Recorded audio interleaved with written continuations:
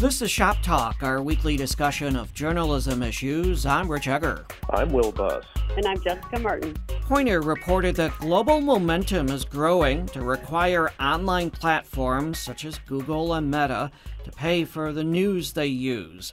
Poynter reported that a two-day meeting in Johannesburg, South Africa, brought together journalists and scholars from around the world to discuss how to implement such codes and agree on principles that can help with the drafting of the laws.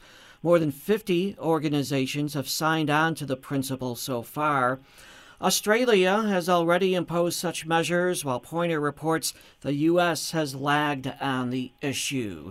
This is something we talked about in the past. You might recall talking about how Australia has imposed such measures.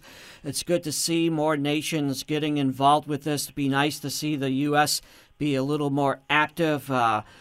We have news deserts in certain areas of the country, in part because journalists aren't getting paid for their work. So I think if we can hold large organizations accountable and make them pay for the information that they're using, that they're taking from other sources, I think that could be helpful to the news industry in this country and certainly elsewhere in the world.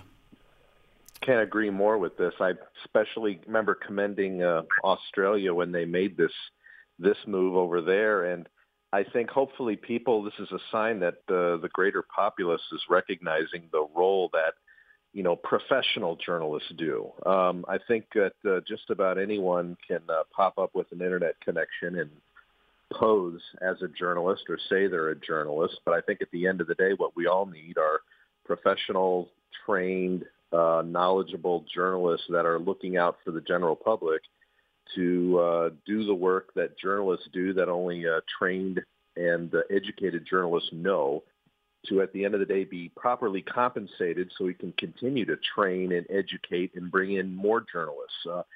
The world needs more journalists. I think I've seen that on a T-shirt I wear at home, and I think that's something that nothing is more true to that. I think because what's been happening over the years, as you said, Rich, with news deserts, with corporations and hedge fund operators buying up more newspapers and more media outlets and are not paying attention to their service and only to their bottom line and to their investors and their shareholders. And I think this is something that must happen at some point and in the very near future for the sake of our industry to continue to survive and to thrive, and speaking from an educator standpoint as well, to bring more good, talented young people into this business that is so increasingly important, and try to repair and undo the kind of the damage that we've seen here in these last few years of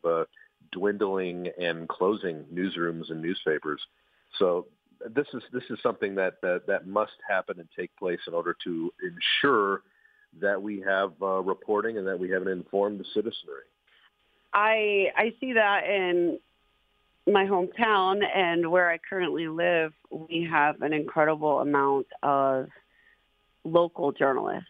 So we have 3 or 4 reporters at our local newspaper that live here. It's I'll say regionally owned, but by regionally, I mean it's a very small tri-state area, so it's pretty locally owned. And we also have a locally owned radio station as well, and actually 2 radio stations, AM, FM.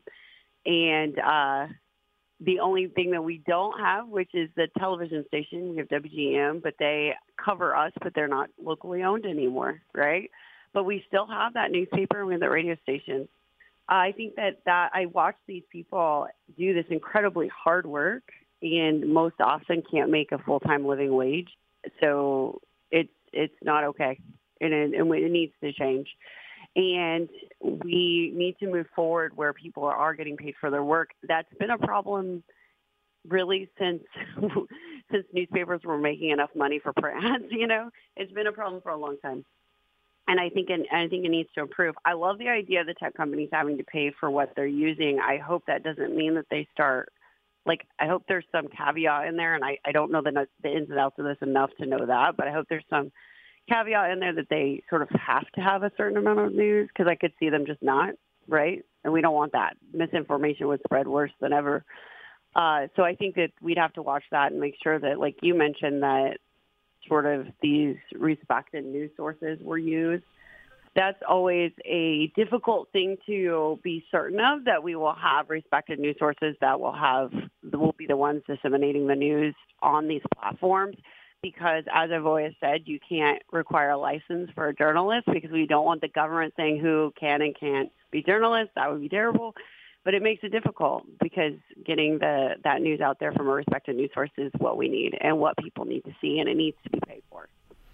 Yeah, the aggregators, the big tech companies, should have to pay some money for the products that they use.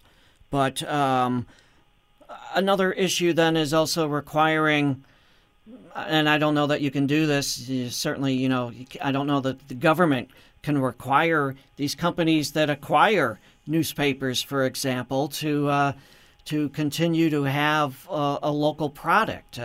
As we see in Macomb, the daily newspaper, the McDonough County Voice, they no longer have an office. They don't have a physical presence in downtown Macomb anymore. They don't have any reporters in Macomb. The paper still publishes, but it's mostly news from other communities or USA Today material.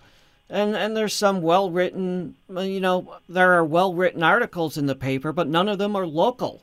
And so, part of the issue we're facing when we talk about news deserts, too, is the idea of these large corporations coming in and buying local newspapers and then dismantling the local staff. And there's just no local news in the local newspaper.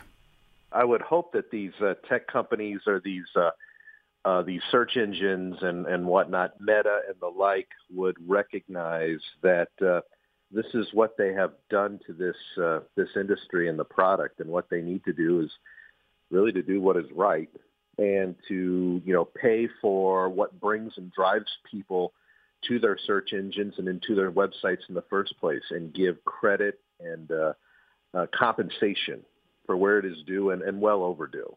And, I would think that legislators and the powers that be that could make this happen will see that. And I'm encouraged by this news that this is something we've discussed over the years on this program that's hopefully gaining some support.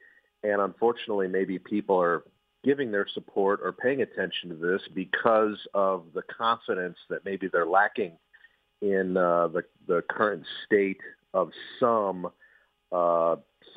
so-called journalists' online reporting that's not very well done, that's unprofessional, that's inaccurate, that's misleading, or entirely led to make you believe something else that's not even true. So I think because of that, and we're living through the times that we are, hopefully this will bring this to a head, and people will realize how important it is to not only have legitimately trained and educated, compensated journalists, but how important it is for us, as again, as the point I made before, to be well-informed citizens, to make educated decisions that affect our lives. Absolutely, I couldn't agree more. And with that, we are going to wrap up our discussion for this week. Our listeners can join us again next week here at tspr.org for more of Shop Talk.